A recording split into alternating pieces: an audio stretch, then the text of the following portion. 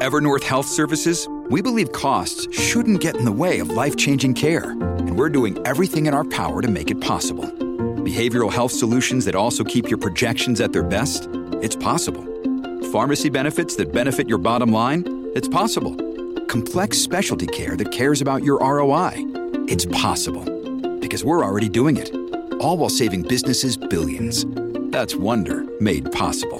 Learn more at evernorth.com/wonder.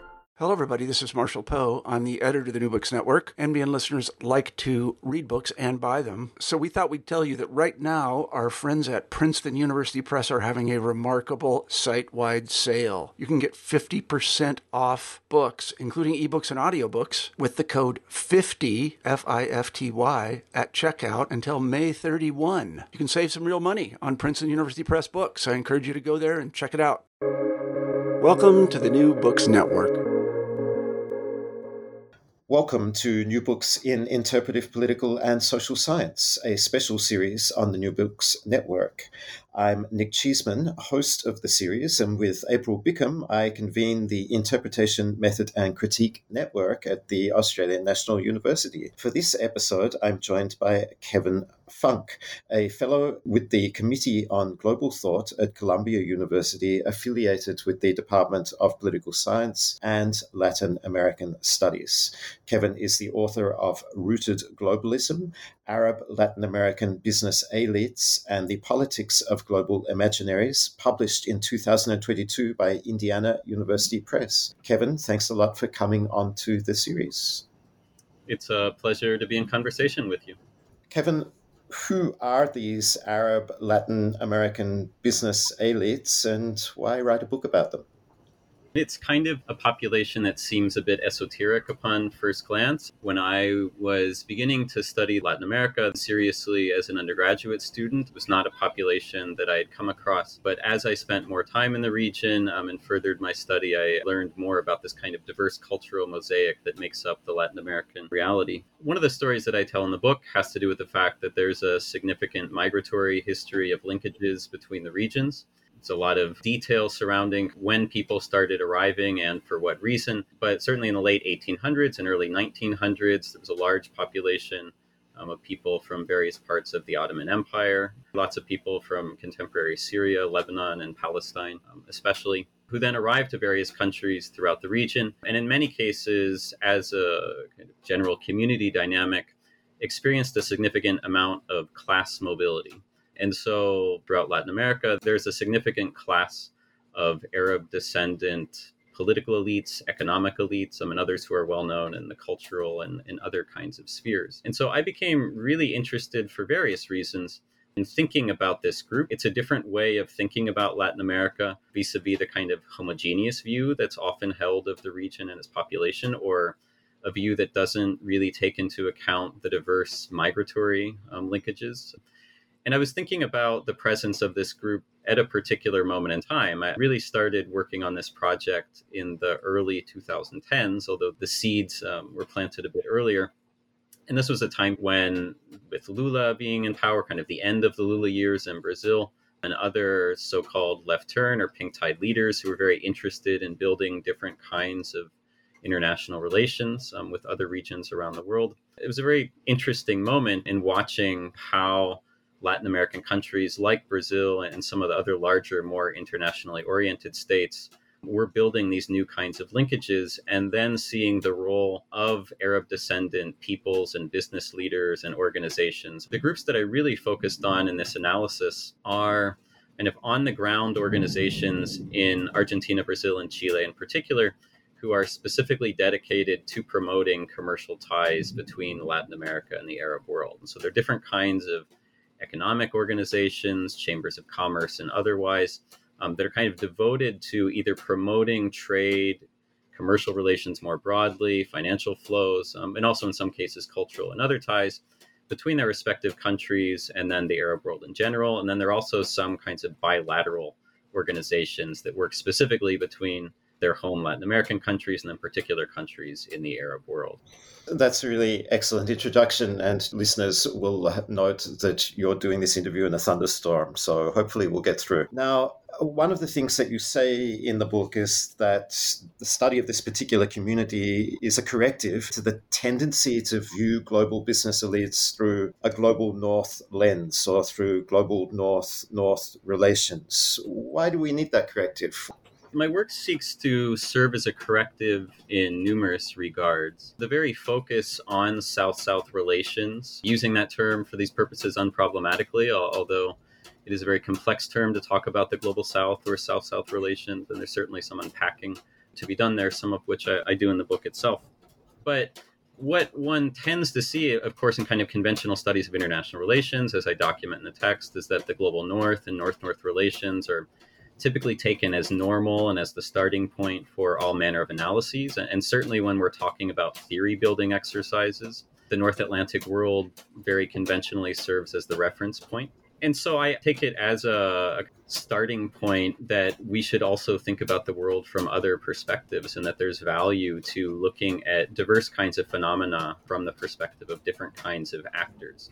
Thinking about global elites in particular, and this body of literature that I refer to here as the quote global capitalism school, much of which is coming out of a kind of critical international global political economy perspective, with certain Marxist kinds of leanings as well. Much of that literature, too, is very much focused on global North elites. There are very good reasons to focus on global North elites, given the way that the global economy is structured and who exercises power therein. Nonetheless, in the context, again, of this kind of changing world order and the rise of certain kinds of global South actors, it does provide an interesting vantage point for thinking about the global economy to see how different sorts of actors from outside of the non-traditional core are also exercising agency in the global system. And I should say as well that insofar as we're interested in class analysis and thinking about class dynamics, this is a global elite of a certain kind, at least, or a kind of self-styled global elite, or people who would be classified as a global elite, even though they're based in the global South. I've been very interested throughout my different projects in thinking about how Latin American actors exercise agency and looking at elites on the ground, how they kind of operate and what are their world-making efforts.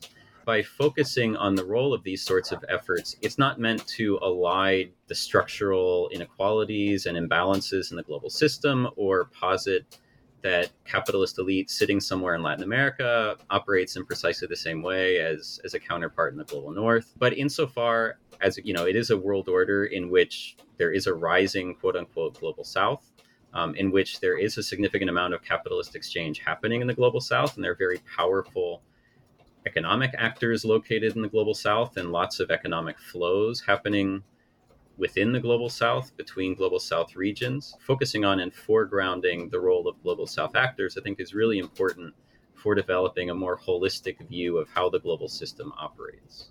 You write that this Marxist-inspired global capitalism school, on the one side, seems to converge with Samuel Huntington-style conservative punditry on the other, that a new global capitalist exists who has little or no need of national loyalty and who lives in a world that is effectively without borders. And you're skeptical of that view, right? Why is that? And how does that skepticism animate your inquiry?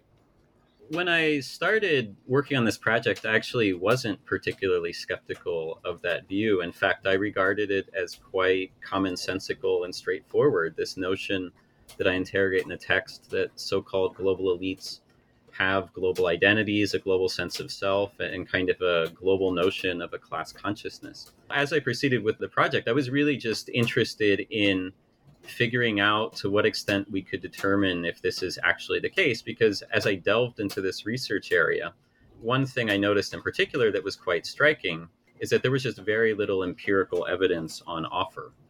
And so I became quite curious about thinking about the extent to which this is a kind of commonsensical notion. Again, it made sense to me as well, but there didn't actually seem to be that much empirical backing for it. The other part of this, which I also found curious as I dug deeper and deeper, is precisely what you mentioned, the extent to which there is a real kind of cross-ideological convergence over this question of a global kind of capitalist elite identity.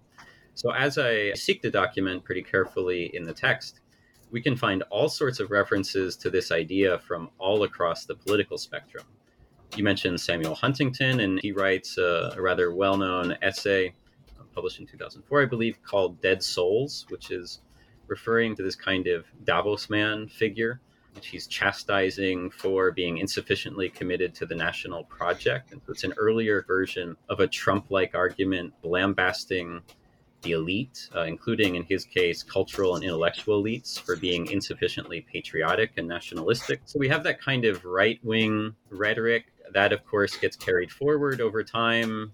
But we also see this in all sorts of other areas as well. So much of the scholarship that I'm working with, as I mentioned, is actually coming out of the Marxist-inspired left, or somewhere within the Marxist tradition. And so we have this idea both on the left and the right, and then a number of centrist thinkers who are also espousing a similar kind of point. And someone I point to here is Lawrence Summers, a very prominent economist in the U.S., head of the National Economic Council under Obama from 2009 to 2010, I believe, who makes precisely this point that elites are stateless. And we find numerous examples of this. And so I became really interested by this cross-ideological convergence, layered on top of the fact that there didn't seem to be much actual empirical evidence for the ideational existence of this class.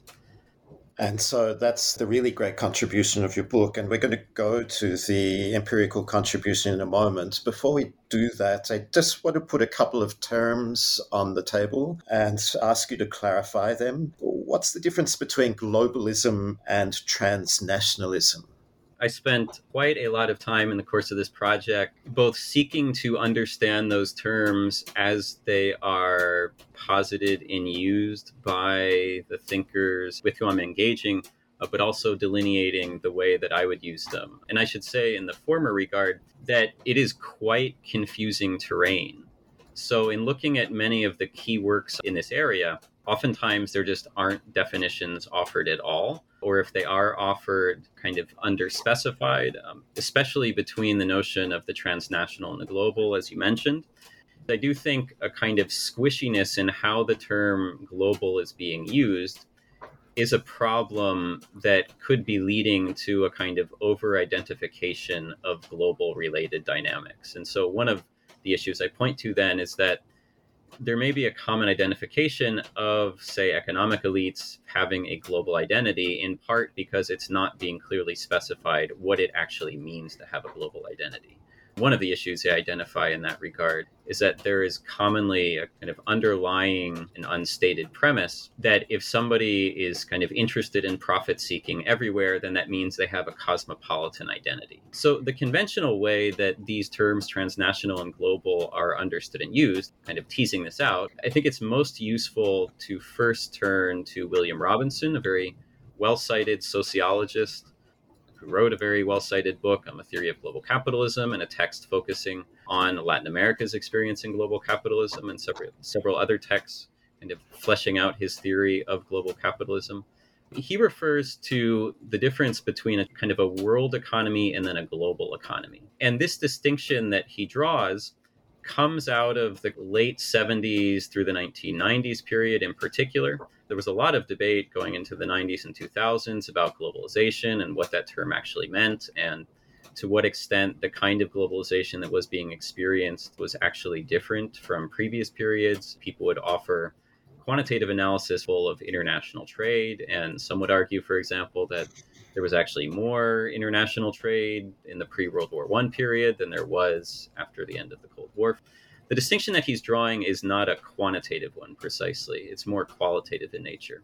And what he's really pointing to with the rise of what he calls a transnational economy is that accumulation is not happening in precisely the same way. So in the old kind of world economy, what he's describing is that you had nationally discrete economies where, say, a corporation within a given country would then export to another place, import things from that other place. But it was very much a story of a global economy defined, or a world economy defined by discrete national units.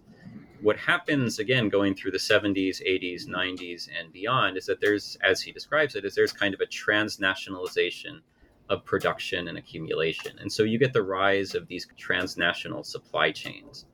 It's common to see these articles asking about whether these days you can actually pinpoint the nationality of a car, for example. You have components coming from several different countries and then getting shipped to Mexico to be assembled and then coming to the US to be put together into the final vehicle. What is the actual nationality of the car at the end of the day? And so this kind of transnationalization of supply chains is being argued by Robinson in particular as the kind of definition of the transnational. How this is put more broadly is that the transnational refers to a kind of simultaneous embeddedness in multiple national spaces. A lot of this literature comes out of a focus on migration and migratory dynamics and thinking about long distance nationalism and how people in countries away from home then develop mixed sets of attachments between two different places. And so it's really a story then of simultaneous embeddedness in different spaces. What often occurs within this literature is that there's a kind of conflation of transnationalism and globalism to the extent that they're often used interchangeably or in just unclear ways. And so I attempt to offer a clearer definition of what would make the global different from the transnational. And so if the transnational in terms of identity and class consciousness is about simultaneous embeddedness in multiple spaces, a global identity would involve, as I argue, a kind of positive set of attachments to a cosmopolitan group of actors. So not just a simultaneous embeddedness in more than one place. What a global identity would involve is a kind of active identification with a border crossing group that exists at the global level and that is truly cosmopolitan, as well as I describe in the case of thinking about this kind of economic elite, a kind of positive attachment to a global capitalist political project. And so that's the kind of fine point that I seek to put on what would separate a global capitalist elite from one that were simply transnational. Great. And you do other really important conceptual work early in the book, but I'm sure that listeners are keen to get into the field with you. So let's move there now. You interviewed members of business elites for the book. Who did you interview and how? I conducted several dozen interpretivist relational interviews, borrowing Lian Fuji's term, with members of what I call an Arab Latin American, for the most part, merchant capitalist elite. People who are involved in trade relations and promoting trade relations, who are involved with these kinds of economic organizations, chambers of commerce and otherwise in the ground, who are kind of making global capitalism happen as I describe it. Many of them are also involved in their own kinds of private business activities.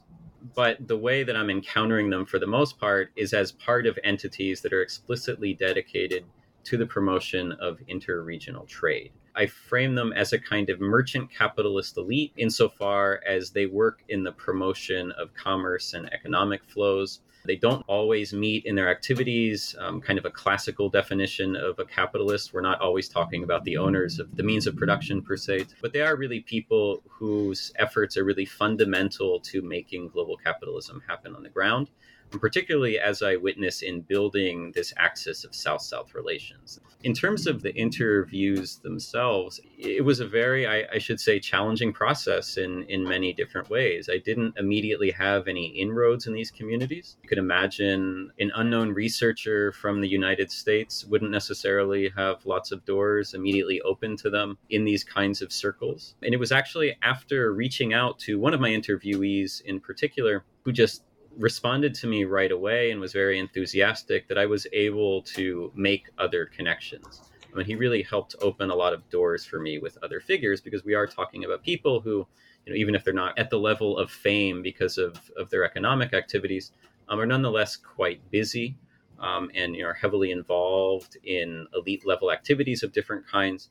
And so it was really important to have that kind of connection in order to open those doors. It's worth briefly in that regard also commenting on positionality, because it did become very clear to me as well. First of all, almost all of the people I write about and all the people I write about at length are male, and that's just a reflection of the demographics of that world. And I do think that being male myself was, unfortunately, in a sense, helpful for building those kinds of connections that allowed these conversations to happen. Being an outsider also brought certain kinds of privileges, from the quote unquote global north, from the United States. it brought with it, I could see a sense that I enjoyed a kind of privilege, even though as a grad student, certainly, they were in much more privileged circumstances than I was in most respects, at least financially and otherwise. But being from the United States did allow me to build a certain kind of rapport that wouldn't necessarily have been the case otherwise. One who then also spoke the language or spoke the languages, who was able to interview people in both Spanish and Portuguese, who'd spent years living in different parts of the region, was also really helpful in allowing me to build rapport and, have a kind of common set of cultural understandings that would facilitate these conversations. You've mentioned rapport. That's something that Lian Fuji suggests is not necessary, or perhaps is not as important for the type of relational interviewing that she's advocating for as other dimensions or other aspects, in particular, an ethos that's concerned with the humanity of others. What form did the rapport take there in your own inquiries, and what other aspects of Fuji's relational interviewing approach did you find interesting or useful for your purposes? How did relational interviewing both inform and characterize your research practice? I started this project, like I think is often the case, because this arose out of my dissertation. Even though I had had specific training through coursework and through attending workshops and so forth with interpretivism, nonetheless, in part through the IRB process, the Institutional Review Board process, I was primed to think about these in more positivistic ways, even in sort of implicitly, even though that wasn't my actual background. So in terms of rapport itself, I found that in this particular cultural context, that it was actually extremely important to be able to spend time at the beginnings of these conversations talking about other unrelated things. I was actually surprised, given in part, we're talking about elites and people with very busy schedules, how long we would end up talking about things that had nothing to do with the actual purpose for why I was there. This very commonly took the form of talking about political events, or very commonly as well, as I was traveling during certain high level or high profile soccer matches and tournaments, talking about last night's match, talking about family issues as well. My own experiences having lived around the region and traveled and what brought me there. I have a Chilean accent in Spanish. My wife is Chilean. That frequently came up in conversation as something that people were interested in, and I think also in its own peculiar way helped to lend me a kind of credibility as a conversation partner. But I did find that in this case, and within this kind of Arab Latin American cultural milieu, that not jumping straight into interview questions, which I'll say I tried to do once for the very first conversation, and it went quite terribly, as I'm not surprised by in hindsight, was actually extremely important. And, it wasn't the case of me kind of having an agenda, but for, I'm going to go in there and talk about my family or talk about last night's match or something else. It was really just going with the flow and letting the conversation happen. And I think that's extremely important for what I was doing methodologically as well, because I was really trying to see what made them tick in a way and what they found to be important. And so allowing them a significant amount of control in that way over the flow of the conversation, the topics that would be introduced and so forth, was actually extremely important. People often said things that I found quite shocking, at times very classist comments, very nationalistic ones about neighboring countries, sort of denigrating comments as well. Things that could not be included in the book itself for various reasons, even though all of the interlocutors are given pseudonyms. And so I did see that the interviewees tended to have a very significant amount of comfort in the conversations, which both surprised and flattered me, and made the analysis much easier in a way. And I do think that had a very significant amount to do with the extent to which I gave them a lot of control over the conversation. You referred also to thinking about the humanity of others. And in allowing them this degree of agency to guide the conversations, I think the methodology allows for that.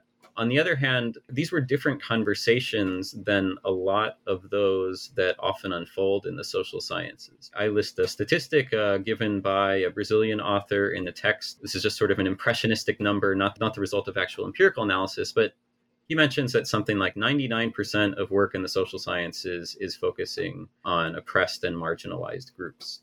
That's high, I'm sure, but the number, I'm sure, is also quite high. And I seek to provide a corrective to that. But insofar as I wasn't dealing with an oppressed group, even though it is a Southern group or a South-South group that is marginalized in certain kinds of ways, but is certainly not economically marginalized, that made the question of how to think about agency and humanity a bit different, as I wasn't as concerned as one may be in other cases about a kind of power imbalance between me as the conversation partner and the interlocutor. Because in many ways, of course, most ways perhaps, they exercise more power than I do. Speaking about relational interviews more broadly, and Leanne Fuji's work was very important in this regard, Fred Schaefer's as well, which will of course be familiar to listeners. If I think back to the very first interview I did, even though this was not my kind of training as an interviewer, a conversation partner, so to speak, I found that I fell into a very formulaic conversation style that was really about going through a sequential list of questions and making sure that I got to everything and I got to everything in order. And the results of that were simply not very useful. It was a difficult, kind of frustrating conversation. Fortunately, I had the chance to speak with this person again later. What I really took from Leanne Fuji and Fred Schaefer and others was precisely engaging in these conversations as a kind of exchange. And again, allowing the interlocutors agency over how the conversation would transpire and not allowing a kind of preconceived plan to determine the path of the dialogue, which would then forestall my ability to actually learn what they cared about and what they thought and how their identities are constituted. Great advice. And I should note for listeners that we do have an interview with two of Leanne Fuji's students, Jessica Sodogo and Ari Glass, on her interviewing text in the Routledge series on interpretive methods. Check that out if you haven't done so already. Listeners, we're going to pause here just for a moment for a sponsor's message and pick up where we left off. A reminder that this is the New Books in Interpretive Political and Social Science series on the New Books Network, and we're discussing Kevin Funk's Rooted Globalism. Kevin, the two chapters of the book where the interviews are set out consist in large part of a number of vignettes. And these vignettes, I think, speak really well to your interpretive interviewing approach. It'd be great, I think, for listeners just to get a sense of one or two of those vignettes. You referred a while ago to the person who gave you those initial points of entry and access to these communities. That's Diego McCool. Could you tell us a little bit about Diego? Yeah, absolutely. And I'll take a slight step back to address the first part of your comments as well. Again, even though I had been trained in interpretivism, I was very fortunate to take a class as a PhD student in interpretive approaches with my advisor, Ido Oren. After I came home from the field, I had done all of the interviews and I was sitting down to write. I found that I was immediately producing text that very much replicated a kind of positivist style of data presentation. It was very much a kind of utilization of quotes to support particular arguments where my voice was driving the narrative. I remember starting to produce that sort of text without thinking about it, and then stopping and realizing that was very unsatisfying to me, that it didn't feel like the writing style and the presentation of the realities that I encountered on the ground was actually matching my own methodology and epistemological underpinnings as well. And so it was then that I really decided that I was going to scrap what I had written and start over and write these instead in terms of ethnographic vignettes. The one that you mentioned, Diego Macul, and again, these are all pseudonyms to protect identities. He's a Chilean business figure of Palestinian descent, and it's worth noting here that Chile has the largest population of people of Palestinian descent of any country in the world outside of the Middle East. I start with him for a few reasons. One of them being that, as you noted, he was really my key interlocutor who then opened a lot of doors for me. He was the first person I interviewed for this part of the project. He also became the last person I interviewed. And so there was kind of a full circle element to this. He's a very important figure in a lot of different ways, a key protagonist. And he's also somebody who was extremely open, granted me a tremendous amount of access, and had a very evocative way of speaking and discussing his own reality that I think provided a tremendous amount of grist for the mill concerning how we think about identities and kind of classed intersectional identities, and the question of whether this is actually a global capitalist class or whether someone like him forms part of a global capitalist class. Toward the end of the vignette, he struggles with this question of where to buy a suit. He's telling me that he needs a new suit. He has some upcoming trips. He's planning to go to Buenos Aires in Argentina. He's planning to go to Miami. And he's asking himself kind of whether he should buy a suit in one of these places or whether he should simply buy a suit that's been made in Chile. And you get the sense from the conversation that he thinks that the suits produced abroad would be of higher quality, but he has a kind of nationalistic impulse that makes him think that he, quote unquote, should buy a Chilean suit. And so I interrogate this as a moment where he's really reckoning with how he makes sense of his own place in the world. Vis-a-vis, in particular, another observation that he makes earlier, where he notes that he feels rather at home in different places around the world. And, he's lived and traveled in numerous different places. But he notes a sense of unease surrounding that. He's aware of a kind of globality of his own circumstances in life, but it's something that actually causes him some pause and trepidation. And so I thought it was a really interesting starting point precisely because he was so reflective about his own kind of nascent, budding globality, and that it was also something that produced a very complicated emotional response for him. And he also marks an interesting contrast with some of the other interlocutors I described, some of whom are actually not very interested in self-reflection or in sharing self-reflection. And something I point out along those lines as well is that there's a kind of presumption that people who are occupying positions of economic power are very cognizant of their own positions and places in the world and what they're doing and why they're doing it.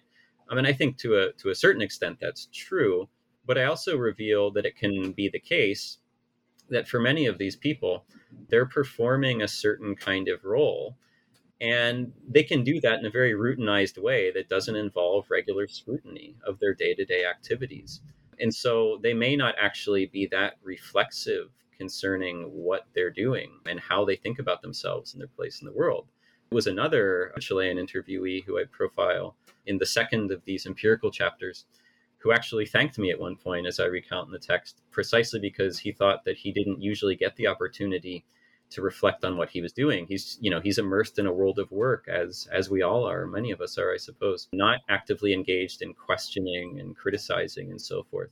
And so I think there's an interesting contrast to kind of begin with this figure who's very reflexive and thinking about his own place in the world, and then seeing that contrast and kind of the way we have very different levels of reflexivity, but also kinds of identities percolating throughout these different vignettes. The interviewee who you just referred to as thanking you for giving him the opportunity to reflect on his position, I think that's Julio Valenzuela. Is that correct? Yes, that's correct. And so he, of all of those whom you feature in the vignettes, is the one that you say is perhaps closest to the ideal type of the global capitalist. What is it about him that puts him in that category in contrast to, or tentatively in that category in contrast to all of your other interviewees? I should say in that regard that one of the arguments I make is that this notion in the literature that we can discreetly separate these actors into these kinds of categories in an unproblematic way, of course, ends up eliding a lot of differences and a lot of complexities. And if we're thinking about, say, a local capitalist versus a global capitalist, and that's our categorization, or a national capitalist, and that's our categorization scheme, and we're thinking about this all in terms of a continuum, that doesn't allow us to think in terms of the complex ways in which the local, the national, the regional, the global, and so on are mutually co-constituting themselves. There's value in trying to think in terms of categories, of course, but also recognizing that complexity. And that is precisely what I'm trying to do here. This last figure you mentioned, Julio Valenzuela, he's somebody who talks about himself as having a permanent global vision. That's a term that he was using in his profile. He has a rather different background than my other interlocutors. Of those I profile here, he's the only one who actually doesn't evince or claim to have any Arab ancestry. And I also describe him as somebody who has the most kind of forthrightly global identity. And interestingly, in a way that actually evinces a more progressive political project than the other conversation partners that I'm describing. So he's a kind of a figure who exercises leadership within Chile's international trade bureaucracy, an experienced negotiator of trade deals and heavily involved in international commerce, kind of a jet setter in that way. And he's somebody who has a very kind of nationalistic discourse in a way, in that he would very frequently use the word we in Spanish, nosotros. He was also very clear that he wanted his activities to kind of uplift the Chilean people, to contribute to national economic development and progress and so on. But he also described belonging to a kind of broader global community. And in part, this is traced back, kind of I tease out in the analysis, to his own formation, which again is different from my other interlocutors. He's actually a medical doctor by training, studied in the United States, and espouses a kind of universalist ethos surrounding benefiting the global community and global humanity, and wanting to contribute, as he sees it through international trade, to a betterment of the human condition and greater overall prosperity and feeding people. He also noted that he often sees people within his global Rolodex of contacts more often than he does many of his own work colleagues who may only be on another floor of the same building in downtown Santiago. And so he really espouses this kind of layered local and global set of attachments that, as he describes them, are not actually mutually contradictory, but actually reinforce themselves. And that's not to say that from the kind of outside analyst perspective, me in this case, right, that there aren't certain kinds of tensions there. What I was really trying to uncover is how he makes sense of those tensions. The other two interlocutors in the second of the two chapters on the interviews, the second of the two being concerned primarily with those who have a rootless quality rather than the rooted quality of those in the preceding chapter. Those other two, you suggest, are rather more denational than global in their characteristics. Can you draw out that distinction for us? This is another category of analysis that I introduce here and try to clearly delineate. I see that a lack of clear definitions for these terms, that kind of conceptual confusion, or at least implicit conceptual confusion, is leading to some conclusions that don't necessarily reflect empirical realities on the ground, considering what elite identities are like, how global they are, and so forth. And so the first step to actually figuring those things out, in a sense, is to delineate what would such a thing look like in practice. The way I describe a denational identity, and we could put this for argument's sake along a continuum. If we start with this kind of national logic and identity, which is very much focused on a particular national space as its locus of identity and attachment and belonging, go further on the would-be continuum, the next step would be a transnational kind of identity, which again involves then simultaneous embeddedness in multiple national spaces. The national logic, but applied in more than one place. So place still matters. The denational context that I describe, which comes next within that stylized continuum, is a figure for whom place-based logics are no longer playing a guiding role. In this case, in terms of what I'm interested, in terms of guiding business activity and kind of decisions about where to make profits and how. We know from kind of how people have talked about capitalism for a very long time, and thinking back to Marx certainly as well, that there's a structural kind of imperative through the capitalist system for economic elites to seek profit. That is the way that the system operates. But I argue that that doesn't necessarily tell us the whole story, because there's still decisions to be made about where particular figures would seek profits, what opportunities they would identify to seek profits, what they're kind of predisposed to see, what kinds of cultural capital they may have that make them better suited to pursue certain kinds of profit-seeking endeavors over others. And so what I argue here then is there is this national place along this stylized continuum, where we have these figures who really don't seem like they're guided by any particular kind of place-based logic. And so we have these two figures you're referring to here from this chapter, both of whom are of Syrian descent, one Argentine, one Brazilian, but who really express a kind of disinterest in their own Syrian heritage insofar as it relates to their economic activities. They kind of acknowledge their own Syrian background, their family stories, but it really has nothing to do, as they describe it, with their own business activities, except at the level of feeding into them being read as Arab and having a certain kind of interest and predisposition to engage in economic relations with the Arab world. And so I describe them as being denational to the extent that they do not have a clear place-based logic to the way that they seek to accumulate capital. One of them notes that he really could be doing business anywhere. It just so happens that because of his own Syrian background, he's read as being Arab in different spaces. That kind of predisposes him to see economic opportunities in the Arab world. He says he was one of the first people from Latin America to be engaged in building these relations. And so it's really for that reason. It's not for that reason. It's not because of any set of deeper kinds of attachments. That kind of denational lack of place-based logic is different, as I describe, from the global set of attachments that I mentioned earlier. So not having a place-based imaginary is different from having a positive set of attachments to a global community, capitalist or otherwise.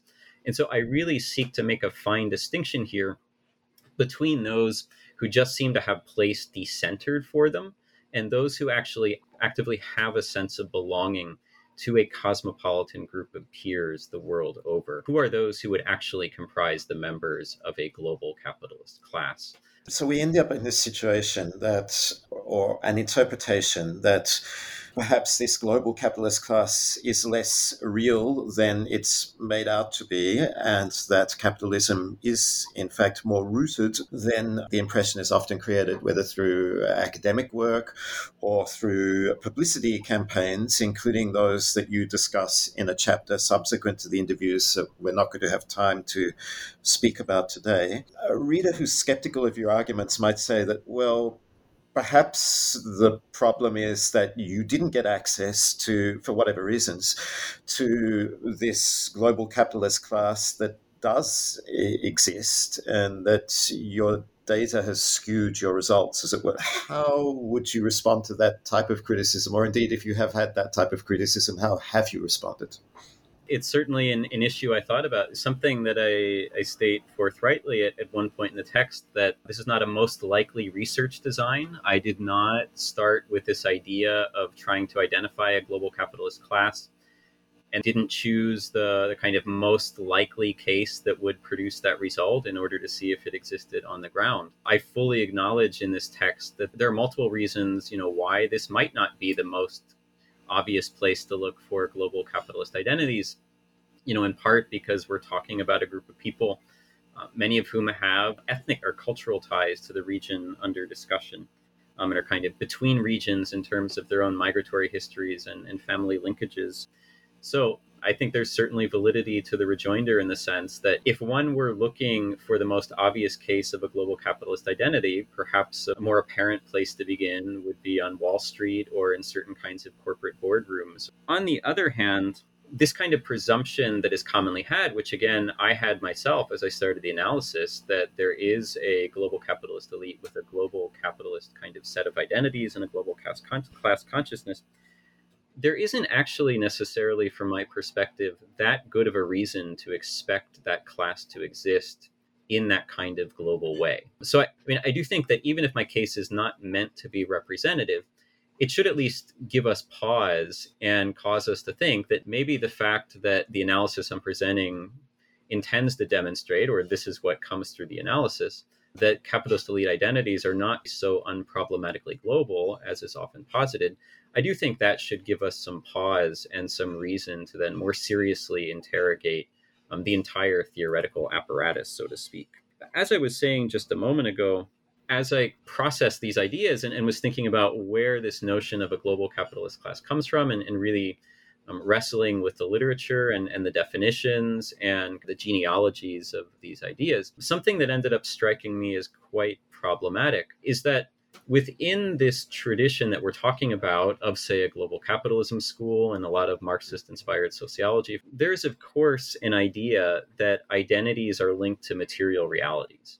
Now, as I delineate here as well, actually, global capitalism isn't quite so global in practice in numerous different ways. Of course, place still matters in lots of different respects. There's a spikiness to the system. We know through the literature on global cities that there are agglomeration economies in different areas, that have quite different dynamics percolating therein than other spaces which within the same national territory.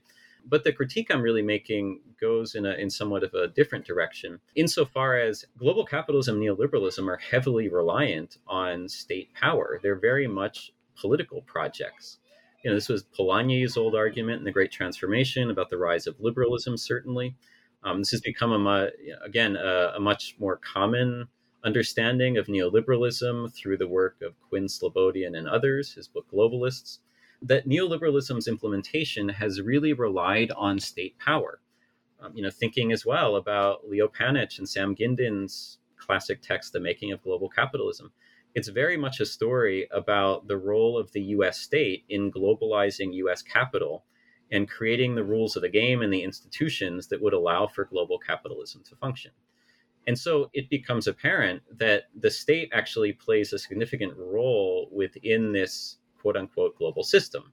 That's certainly global in certain ways, but it relies very much on different kinds of state and place-based power.